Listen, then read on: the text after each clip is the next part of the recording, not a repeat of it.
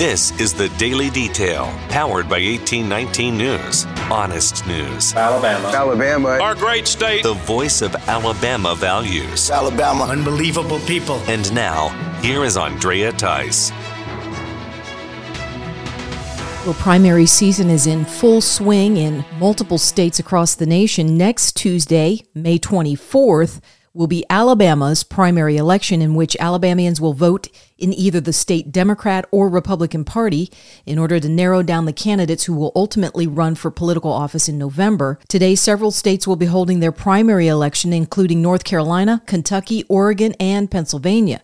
The Keystone State of Pennsylvania has a very contentious Senate race going on there, much like Alabama does with its open Senate seat. Former President Donald Trump recently made an endorsement in that state for the candidate he wants to win. In Alabama, however, Trump withdrew his endorsement and has yet to issue another.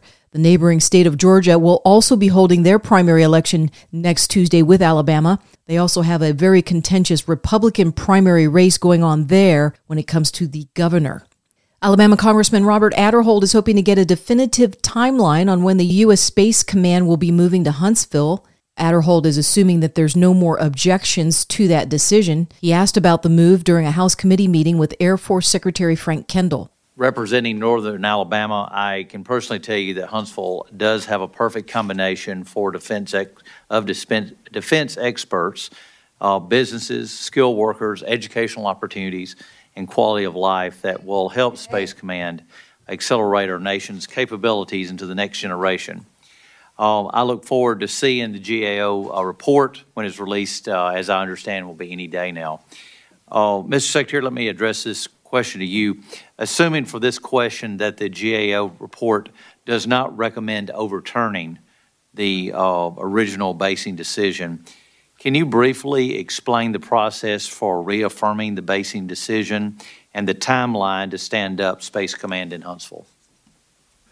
We're all hoping to move forward with the final decision as quickly as we can. We do need to see the final reports and assess those. And then the normal process at this point would be we have picked a preferred location and some acceptable alternatives, basically, a total of, I think, 6. And so we need to do under the NEPA process an evaluation of environmental impacts and so on, as well as look at some other considerations before we finalize the decision. Normally that process would take on the order of 4 months total. There would be about 3 months of which we'd be doing the assessments and another month of public comment. So I'm very hopeful that one way or the other, we get a final decision within the next several months. The question comes from Aderholt after the Inspector General from within the U.S. Department of Defense released a report last week. That report approved the process and determining factors that were used by the Air Force to select Huntsville as the headquarters for the Space Command. And the University of Alabama at Huntsville is getting a $20 million grant for research in the use of plasma. Dr. Gary Zank is director of the UAH Center for Space Plasma and Aeronomic Research. Zank spoke with WHNT News. There are going to be developments in taking those ideas and creating future, hopefully transformative technologies that will make the world go a lot more smoothly than it would otherwise. The grant is for a 5-year term of research into new technologies that would utilize plasma in everyday life. The whole project will also be collaborating with other researchers at universities like Auburn, Troy, UAB, Alabama A&M, Alabama State University, and the University of South Alabama. Plasma is essentially a mixture of gases with charged particles. A mass shooting that happened in Buffalo, New York has ties to Alabama now. Mary Craig of Tuscaloosa lost her younger sister in that shooting. 77-year-old Pearl Young was one of the 10 who was killed when an 18-year-old man opened fire on the shoppers. I just feel numb and in shock and unbelief, all that happened to my sister. Yes, I know she didn't deserve this. Sister Mary Craig spoke to ABC 3340 News about this devastating loss. She loved her children. She loved her grandchildren. She worked faithfully in her church. She fed the people, the hungry and the needy. She was always there. I just can't understand what type of person could do such crime as that and have no remorse. Young had stopped at the store just to pick up a few things when the gunman started shooting. Young was one of the first fatalities. Gas has gone up in Alabama and the nation for the fourth straight week. The average price, according to Gas Buddy, is $4.46 per gallon. That is a 50-cent jump from a week prior. So far, there are now only 3 states with a gas price average that falls below $4. Those states are Georgia, Kansas, and Oklahoma. They're coming in at just barely under $4. Prices in those states are hovering at $3.98 per gallon for regular. A statue is coming to Tuscaloosa to honor boxing heavyweight champion Deontay Wilder.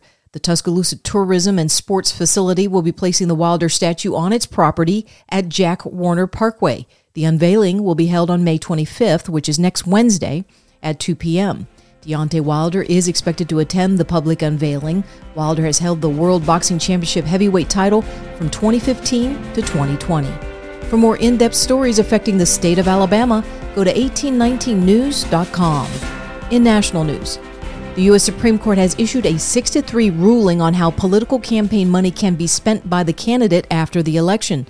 The ruling benefits Senator Ted Cruz of Texas, who issued the lawsuit. Back in 2018, Cruz loaned his Senate campaign $260,000 from his own money. Cruz then sought to repay himself from the post-election funds, but federal law, which is known as the Bipartisan Campaign Reform Act of 2002, put a cap on that amount at $250,000, and it has to be used within 20 days past the election date. Chief Justice John Roberts wrote in the majority opinion that the law burdens First Amendment electoral speech, and limiting the use of post-election funds will inhibit candidates from making such loans in the first place. Cruz said that from the onset, he made the loan to himself with the ultimate goal of challenging that restriction that is made within that particular law. Police in California are now releasing the identity of a shooter who targeted a Laguna Woods church on Sunday. 68-year-old David Chow of Las Vegas, Nevada, went to the Geneva Presbyterian Church for the first time ever, even though he claimed that he had been there before. He then opened fire on 30 to 40 people who were there to attend a luncheon to hear from their former pastor, Billy Chang, who had moved to Taiwan 2 years ago.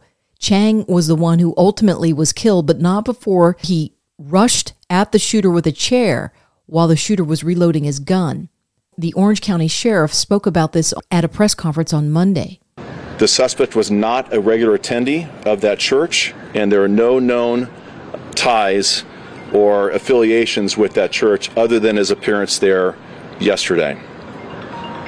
During the lunch, the individual involved, the suspect, was able to secure the doors within the church with chains and tried to disable locks within the church with super glue. He started shooting inside the building, and 5 people were wounded by gunshots, and Mr. Chang, as I mentioned, lost his life. All the parishioners attending were Asian Americans ranging in age from 66 years old to 92 years old. 2 of the victims are a married couple in their mid-80s. Dr. Chang, 52 of Laguna Niguel, took heroic actions that day. In fact, I want to pause and just tell you that Dr. Chang is a hero in this incident. Based on statements from the witnesses and corroborated by other means, it is known that Dr. Chang charged the individual, the suspect, attempted to disarm him, which allowed other parishioners to then intercede, taking the suspect into custody. Without the actions of Dr. Chang, it is no doubt that there will be numerous additional victims in this crime. Unfortunately, after Dr. Chang tackled the suspect, he was hit by gunshots and he was pronounced deceased at the scene. The Geneva Presbyterian Church is comprised of a lot of retired Taiwanese immigrants with an average age of 80. As stated earlier in this report, Pennsylvania has a similar heated political race when it comes to their Senate seat and the Republican primary that's going on. Dave McCormick, Dr. Mehmet Oz, and Kathy Barnett are almost in a 3-way tie and having a showdown to become the Republican candidate for that race. Today, primary voting is underway. McCormick is a West Point graduate, a Gulf War combat veteran, and former hedge fund executive. Kathy Barnett is also former military and a conservative political commentator who has surged in popularity as of late due to her comments made in a recent candidate debate. And Mehmet Oz is a celebrity physician who hosted the Dr. Oz show for years. He also holds dual citizenship in the U.S. and the country of Turkey.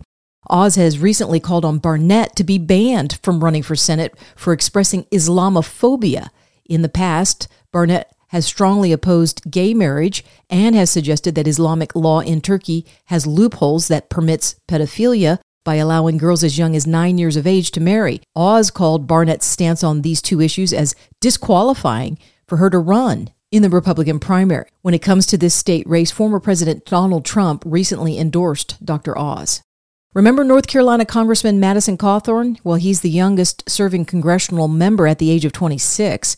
Cawthorn has come under fire in the past few months for comments he made on podcasts about the debauchery that goes on in Washington, D.C. among congressional members.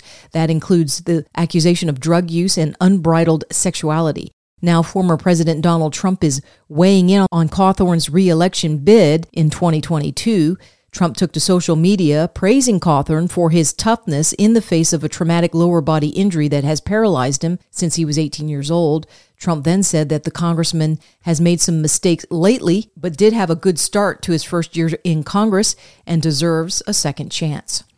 A recall has been made by candy maker Mars-Wrigley for possible tiny metal strands in some of their products.